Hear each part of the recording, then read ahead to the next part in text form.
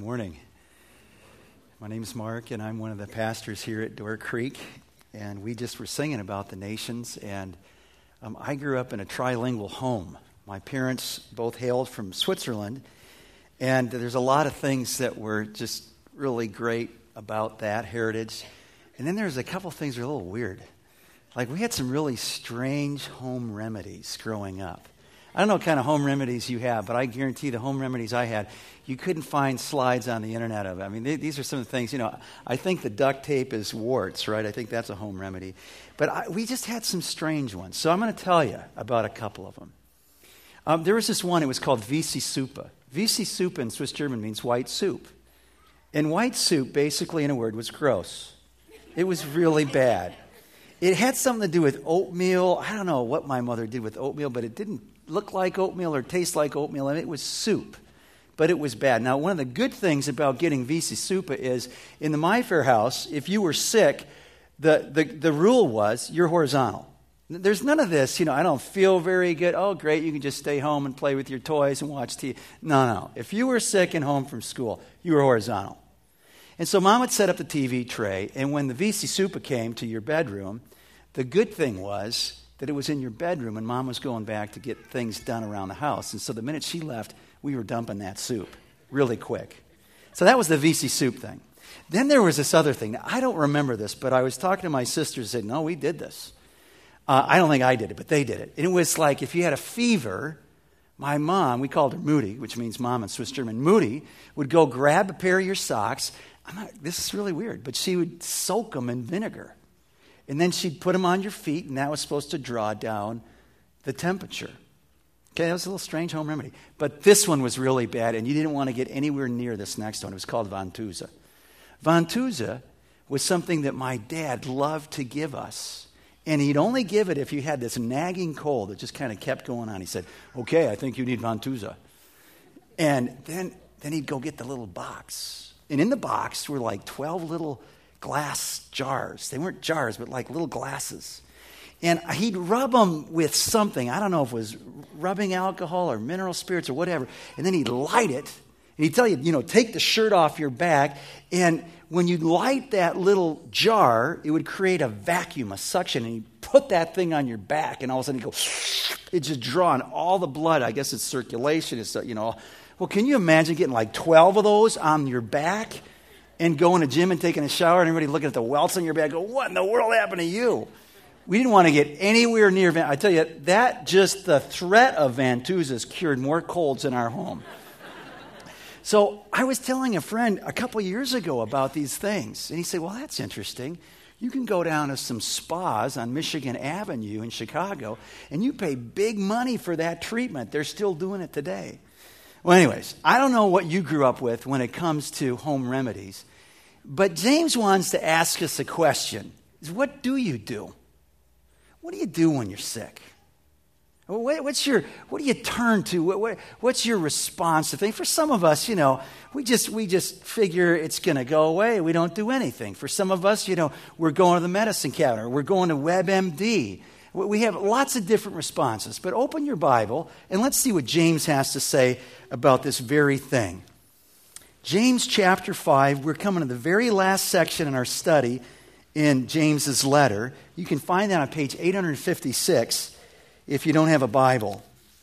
And I just encourage you to keep your Bibles open as we work through this passage together today. So James writes this, chapter 5, verse 13. Is any of you in trouble? He should pray. Is anyone happy? Let him sing songs of praise. Is any one of you sick? He should call the elders of the church to pray over him and anoint him with oil in the name of the Lord. And the prayer offered in faith will make the sick person well. The Lord will raise him up. If he has sinned, he'll be forgiven. Therefore, confess your sins to each other and pray for each other so that you may be healed. The prayer of a righteous man is powerful and effective. Elijah was a man just like us. He prayed earnestly that it would not rain, and it did not rain on the land for 3.5 years. Again he prayed, and the heavens gave rain, and the earth produced its crops. My brothers, if one of you should wander from the truth and someone should bring him back, remember this: whoever turns a sinner from the error of his way will save him from death and cover over a multitude of sins.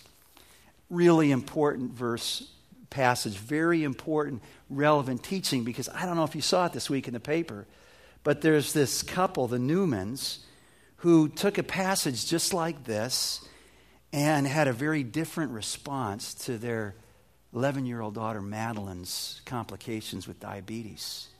Do you hear about that story? She died. Because they understood that the scriptures teach that you just need to exercise faith and pray, and you don't need doctors. And this week they're going to be arraigned of second-degree homicide charges. It's very relevant teaching. I mean, if you ever flip through the channels and you start seeing some of these faith healers on TV, the kind of guys that'll say, hey, just throw your medicine up on the stage here because you don't need that. This sickness that you have is of the devil, and you just need to be praying in faith and let me, touch you and you'll be healed. It has everything to do with what happens here in our church as people have called the leaders of our church to pray over them, to anoint them with oil for healing. It's a very important teaching because it's so misunderstood. And when it's misunderstood, it becomes so dangerous. We turn this teaching in God into some kind of a rabbit's foot. But when James sets up this teaching on prayer, he's really asking us about how does our faith work out in different kinds of situations relative to what our response is to those situations. So there's the first question. You see it there in verse 13? He says, is any of you in trouble? That word trouble could be the word translated suffering, going through difficulty, hardship. And he says, what's your reaction when things are hard? Where do you turn? Do you turn to yourself? Do you turn to friends? Do you turn to information, technology? Where do you go to? Do you try and deny that there are troubles? Do you try and wash them away with something that makes you feel better? Or is it a narcotic? Where do you go? James says, when you're in trouble, a person who's walking out their faith in Christ turns instinctively to God. And they pray. And what is that prayer? It's an active dependence where I say, God, I'm not smart enough, strong enough. I need you. Help me. Give me wisdom. Give me strength to persevere, to stay on the straight and narrow as I go through this difficult time. First response. Now, I think a lot of times we don't turn to God because we're proud. I can handle this. This isn't too big for me. But when we think about it, we've kind of been chasing this thing down for a while, and maybe we're not handling it so well. If we're honest, I think a bunch of us would say, the reason I'm not turning to God is, quite frankly, I'm mad at God. I think he's got something to do with my trouble. And I don't really want to talk to him right now. Or there's some of us say, you know what, I'm not even sure God exists, so why should I turn to a God that I don't know even exists? And if he does exist, I'm not sure he cares or even has time. He's busy. Well, check out this verse from 1 Peter 5:7. Wonderful verse. Peter says, give all your worries and cares to God. Here's why. Because he cares. He cares about you. He cares. So James says, what's your first response when you're in trouble? And maybe we just need to ask ourselves this question. How much worse is it going to have to get, our trouble, before we actually turn to God? How much worse is it going to get before we realize, maybe I can't fix this? Faith works out in prayer when we're in trouble. First instinct, first response. Then he asks one that kind of catches you by surprise, because this whole passage is about trouble, suffering, sickness. But then he's got this little question: if anyone's happy. Now, why is James talking to us about happy, being happy? And why is he telling us what we should do when we're happy? Because I think James knows this, that we're just as likely to wander in times of success as we are in times of suffering or sickness. And so he reminds us that when life is good and we're happy and we're enjoying success, don't forget to turn to God and thank him and praise him for who he is and what he's done and what he's blessed us with. Because the scripture throughout says this: in times of success, when it's good and easy, the natural inclination is for us to forget God. To think that, somehow this is all happening because of us. And James would take us back to verse 17 of chapter 1. Every good and perfect gift is from where? From above, from God. Now he gets into this whole matter of sickness. But before we do, let's just ask the question. Right now, if life's good, have I been praising and thanking God? Recognize it's from his good hand. Because James says, you got to do that. You got to make that connection. And if you don't, and when you fail to do that, you and I are vulnerable to drifting away, forgetting that all we have, even the breath we take right now, is from him. So look down at verse 14. Because now he focuses in on something he's going to talk a lot about, and that's, what do you do when you're sick? So he says, is any one of you sick? He should call the elders of the church to pray over him and anoint him with oil in the name of the Lord. And the prayer offered in faith will make the sick person well. The Lord will raise him up, and if he has sinned, he will be forgiven. I'll never forget when young Tim came into the room. All the elders and pastors were gathered. Tim and his parents came in, and Tim had this weird thing happen where one morning he woke up and he had completely lost his memory. He didn't know who he was. He didn't know who his parents were. He didn't know where his school was. He didn't know any of that. It's like his whole hard drive just went, it's gone. And it was traumatic for this young man, like a middle schooler, and his parents. So he comes in and we anoint him with oil and we pray over him and lay hands on him. And it wasn't instantaneous, but I think it was the next Mother's Day. And it had gone a while. In church, all of a sudden, like that, came back. Going, wow. God, you're awesome. You worked this unbelievable miracle. But I've also been with those elders around a friend of mine, Jeff Perrine. He was my age. He was a young dad, fit, loved to run distance runs. And he had done one of these distant runs on the Mississippi, and he comes back and he has these headaches. So he gets an MRI, finds out he's got a tumor in his brain. The good news was it's not cancerous. The bad news was they couldn't get him out, and they kept growing and growing. And after surgeries, and after even we'd anointed him with oil and prayed over him, Jeff died, and I did his funeral. And that happened with my friend Jonathan Thigpen as he battled Lou Gehrig's disease. And that happened with Andrew Chung and his fight with pancreatic cancer. And maybe it's happened to you or some people that you know, or you go, I had people pray it, I haven't been healed. And how do you make sense out of this teaching? Because it sure looks like at face value, if you pray and anoint people with oil in the name of Jesus, that they're going to be healed. God's going to raise them up. So what do we do here? Well, let's kind of just work our way through here so we understand it.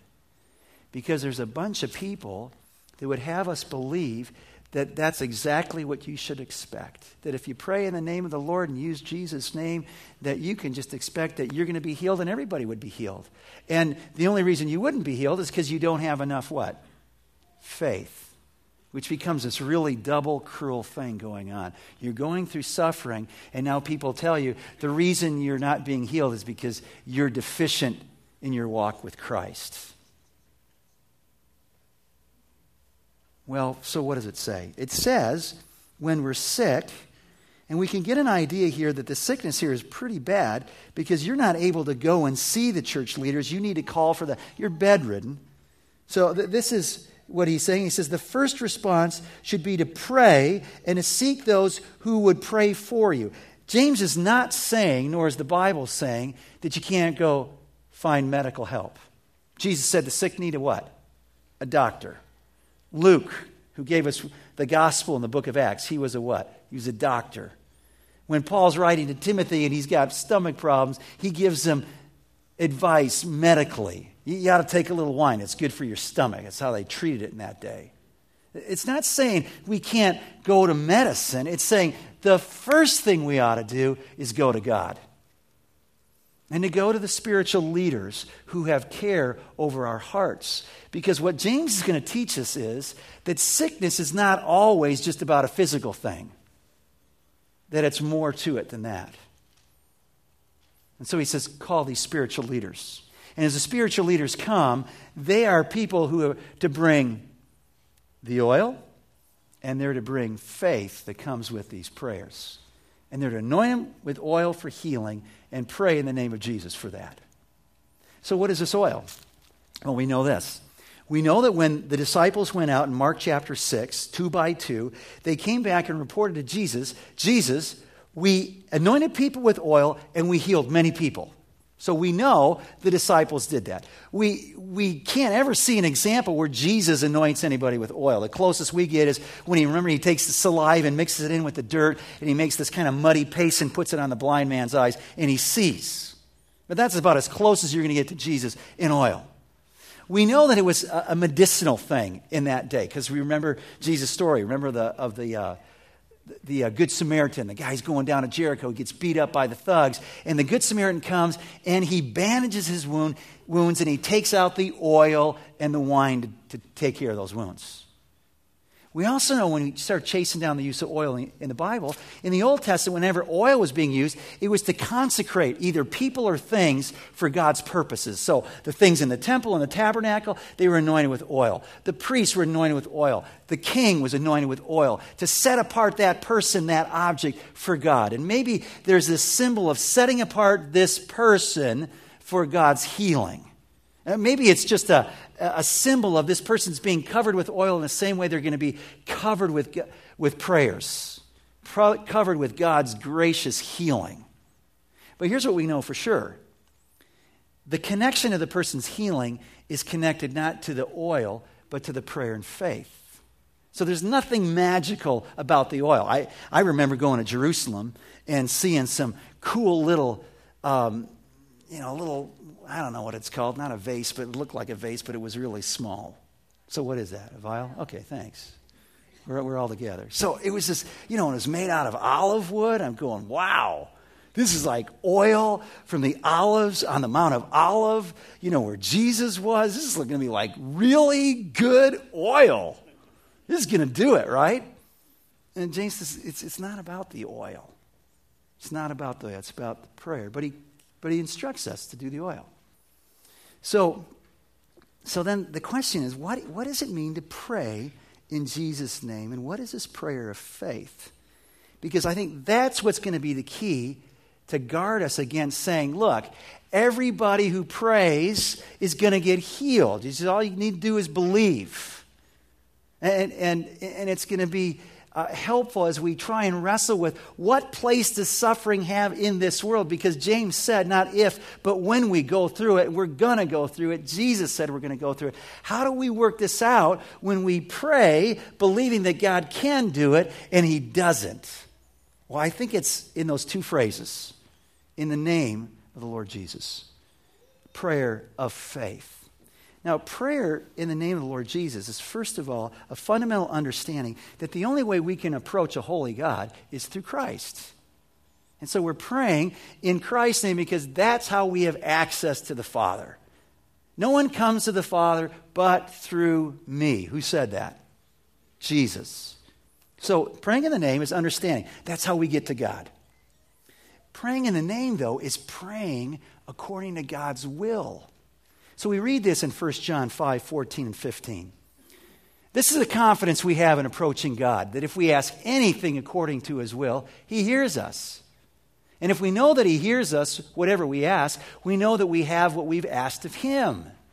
So James would say, remember what I said to you back in chapter 1? I said, when you go through trials, rejoice and persevere, knowing that the perseverance is going to teach you more and more what it means to live and be like Christ.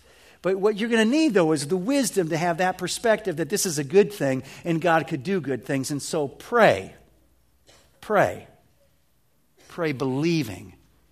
pray believing that I can do this. And he says, don't be a double-minded person, because if you're double-minded and not sure and wishy-washy, is God going to do this? Well, then you're not believing what God just said. God said, I will give wisdom to anybody who asks, and I'll give it generously. And so praying in the name of Jesus is praying according to his will. And so the prayer of faith is an understanding not just that God can do it, but God subjectively gives that person, more importantly, the spiritual leaders, this sense that God will do it. But here's my experience, and I bet you I've done this at least 50 times. I don't think there was ever one time where I had this sense, I'm 100% sure God will do it. I would say 100% of the time I knew God could do it, but I didn't know God would choose to do it. I mean, I know he's raised the dead. So what is it to heal somebody? And so what this is saying is that when our prayers of faith in a God who is able to do anything comes alongside of his purpose, which says, I will raise this person up, we should expect and not be surprised that God will do it. But there's humility in these prayers where we go, I don't have a corner on God's will. I'm not really sure. I feel like you're asking us to pray in faith for this person's healing, and they sure want us to, and so I'm going to believe it, Lord. But if it doesn't happen, I'm not walking away from you going, what in the world happened here? Because ultimately, here's what I know about this body. It ain't going to last. Our hope is not that we be healed from cancer, ultimately. I mean, that's a really big deal. But our hope is that we would get a resurrection body that never dies. And one of the dangers that happens of people, often on TV, is they take the promises. Remember last week of the better day? The day in heaven when there will be no more sorrow, sickness? They take those promises and they bring it back in today and say, in the fullness of those promises, we should experience all of it today. Well, don't get me wrong. We should experience and taste part of heaven today. What we're doing right now should be part of that. But we should never take the promises that are ours in heaven and say, and you should expect those today. And that's what often happens. And that leaves people so confused when they go, I did it. We did it. But God, what happened? And we give up on prayer and we give up on God. And what we end up doing is what James is so concerned about as he closes the letter. As we walk away, we drift. We really don't think he's good. We really don't think he answers prayer. So he says, look, you do that, the person will be raised up by God. And if they've sinned, their sins will be forgiven. Well, that then brings up this whole question is, we just were talking about the connection of faith and prayer. Now, what is the connection of sickness and prayer? Because he's talking about it right at the end of verse 15. If he sinned, he'll be forgiven. So what does the Bible say about sin and sickness? Well, remember back in the story of Job? Job's friends were convinced Job is sick and suffering because he what? Because he sinned. God said to his friends, you had it all wrong. You need to repent of how you were thinking. Job's a sinner, don't get me wrong, but it's not why he's suffering. In fact, Jesus said the very same thing, John chapter 9. There's a blind man. His followers come to Jesus and say, Jesus, this guy's blind, and somebody messed up. Was it him? Was it his parents? Who sinned, Lord? And Jesus said what? Neither. Not this man, not his parents. These things happen so that the works of God might be displayed, demonstrated. His mercy, his compassion, his power, his healing power. But then we remember the paralytic who's lowered down through the roof. His friends bring him there. And the first thing Jesus says before he heals him is paralysis, your sins are forgiven.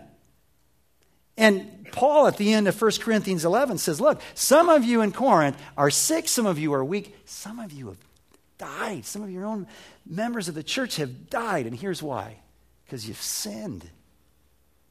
You've been taking the Lord's Supper and you haven't examined your own hearts, and you've been drinking and eating this in an unworthy manner.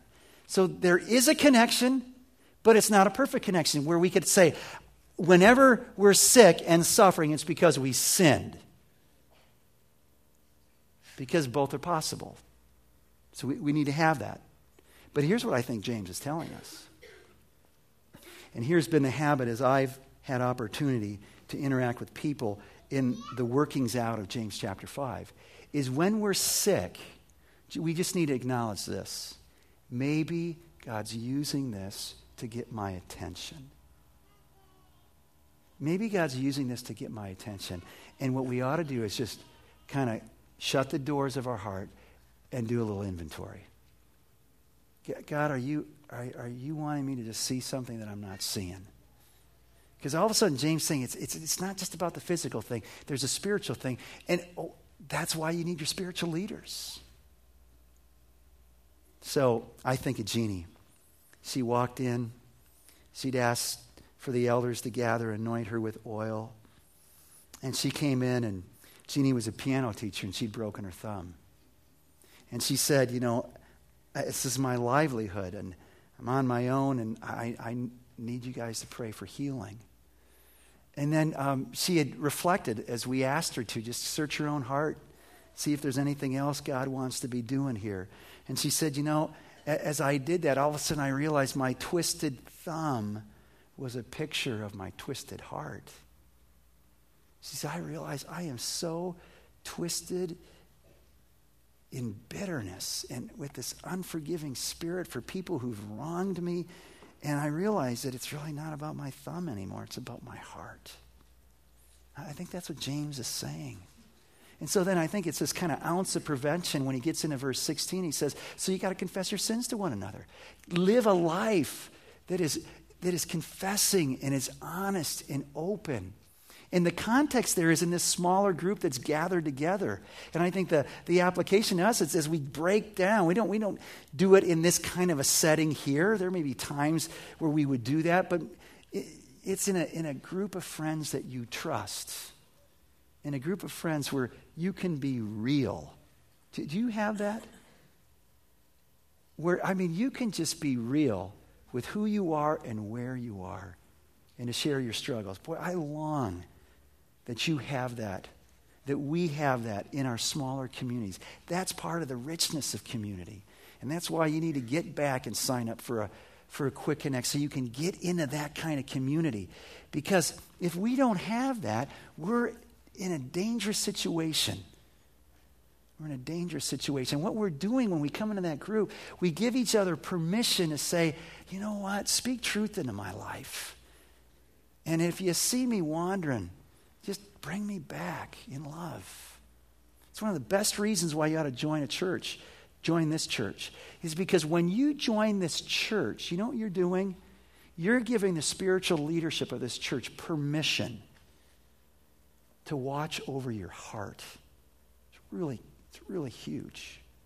And so he goes and he talks about confessing our sins to one another, and he talks about prayer being powerful and effective, the prayer of a righteous man. And you and I might say, but I don't know if I feel that righteous. Well, righteous means that we're living by faith. We're righteous not because of what we've done, but because we're believing in what Christ has done, his perfect sacrifice, his perfect life in our place. And that's our hope. And we're trusting his promises. We're obeying his commands. We're righteous not because we're perfect. We're righteous because our faith is in Christ. It's on Christ.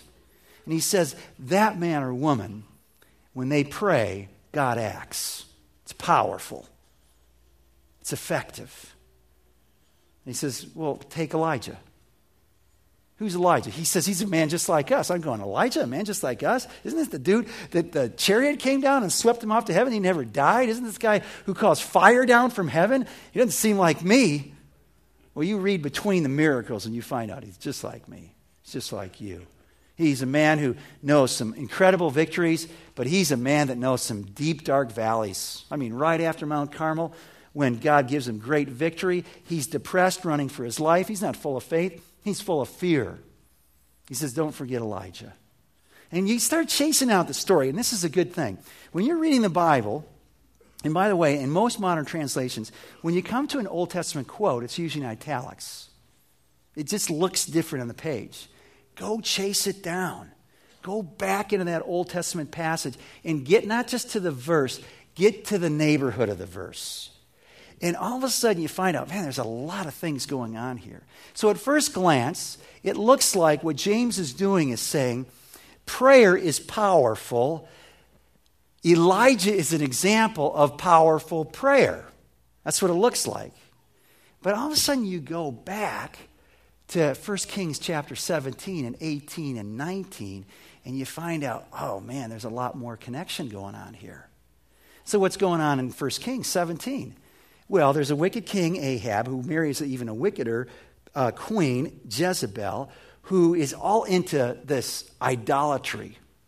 And they're worshiping this idol called Baal. And they've totally turned their back on God. And Elijah is convinced that he's the only one. He wasn't, but he thought he was the only one left standing for God. The people had left God, and so God gets the people's attention. And you know what he used? He used suffering. It wasn't sickness, it was a drought. God tells the prophet Elijah, you pray that the heavens stop raining, and they'll stop for 3.5 years. And what was that about? God wanted to get the attention of his people because they drifted so far, their hearts were so far away. Then God said to Elijah, he says, I want you to set up a test so that the people know that I really am God and I alone am God. That there are no rivals. And so he meets Ahab and he sets up the contest. Get your 400 prophets of Baal, we'll meet up on Mount Carmel. And here's what's going to be the proof to whose God is the true God. It's really interesting. It's the God who answers prayer. Here's the prayer. You guys pray, and I'll pray to my God. You pray to your God. And the God who answers our prayer by sending fire down and consuming the sacrifice, that'll be the one true God. So all morning long, the 400 prophets of Baal, they're dancing, they're doing all kinds of gyrations, and they're cutting themselves and mutilating themselves, and nothing happens. And now it's Elijah's turn. The first thing he says is, put a lot of water on it. They go, put some water on it. He said, put some more water on it. He said, put some more water on it. Then he prays to God, and listen to what he says. This is so cool. He said, O Lord God of Abraham, Isaac, and Israel, let it be known today that you are God in Israel, that I am your servant, and have done all these things at your command. That's why he's full of faith when he's praying, because he knows that's exactly what God wants him to do. And then he says, answer me, O Lord, answer me, so these people will know that you, O Lord, are God, and that you are turning their hearts back again.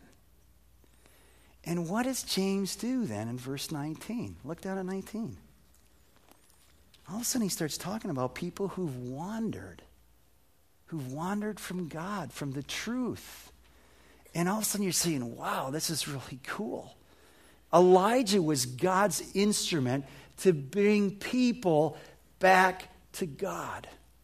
And now James says, guess what? You're to be an instrument. If you see a brother or sister who's wandering from the truth, your responsibility is to bring him back. And when you do it, you're saving them from death. I think that's eternal death. I think that's a really important thing to hear. There's some of us that we would say right now, I've wandered. I'm a long way from God. But you know what? When I was 13 at a campfire, I did this. And you know what Jesus says? He who endures to the end in faith is the one who will be saved.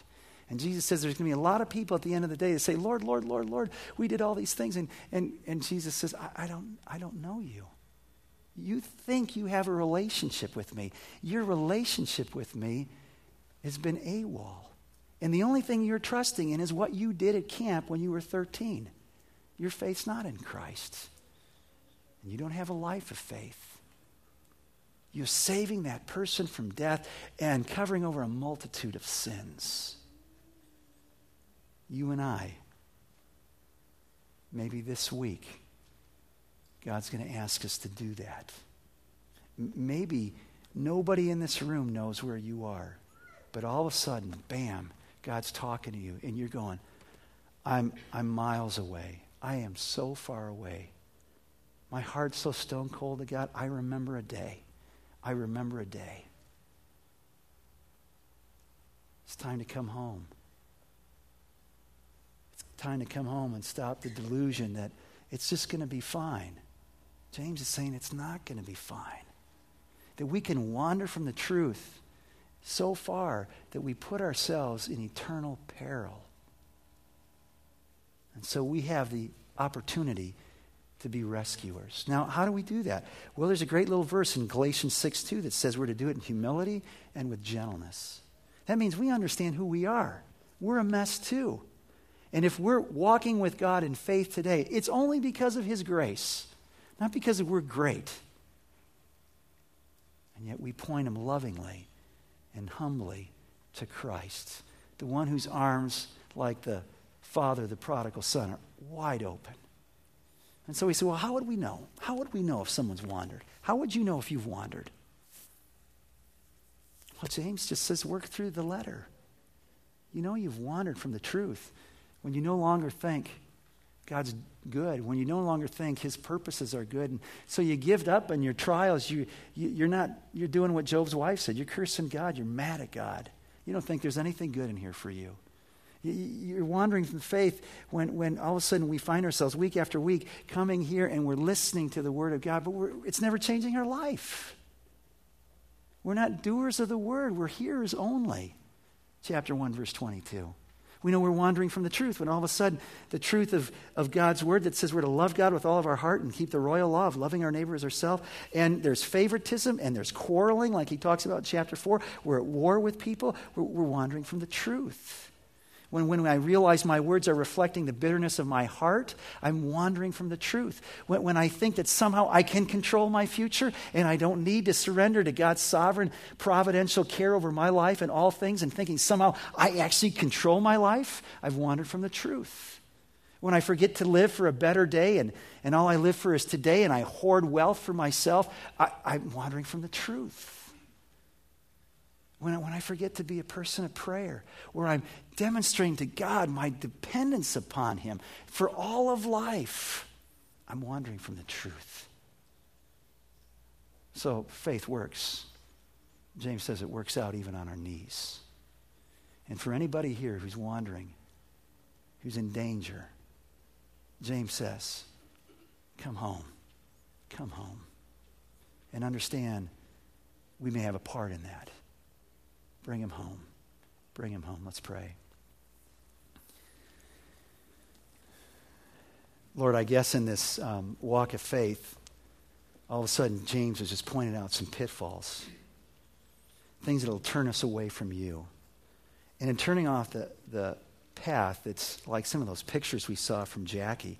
There's some really dangerous heights, falls that we could take. And so, Lord, we're understanding that if we're people of faith, instinctually, our first response is turning to you. So help us to do that for any of us who's in trouble, to pray. For those of us who are riding high, it's sunny and blue skies, and life is good. Help us to remember that every good and perfect gift that we have is from you, for us to praise you and thank you. And for anyone who's sick and discouraged, Lord, we pray that you'd fill them with hope. That, Lord, if it's your will, that you would grant them healing. And then, Lord, for any of us here who are wandering and they're far from you and don't know how it happened, but they know where they are, Lord, would they hear your loving call, come home? Pray this in Christ's name. Amen.